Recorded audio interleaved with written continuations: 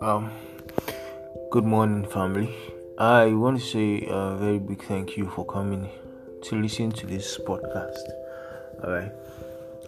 At this time, I see a lot of things happening, like pastors trying to heal the land, people praying that the plague goes away. It's a good thing.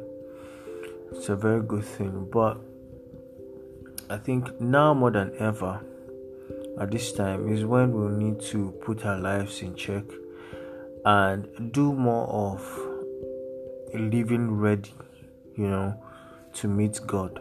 Because this is the prophecy. This is the prophecy getting fulfilled, and there's nothing we can do about it. The Antichrist will come and the world will end. Let's live ready.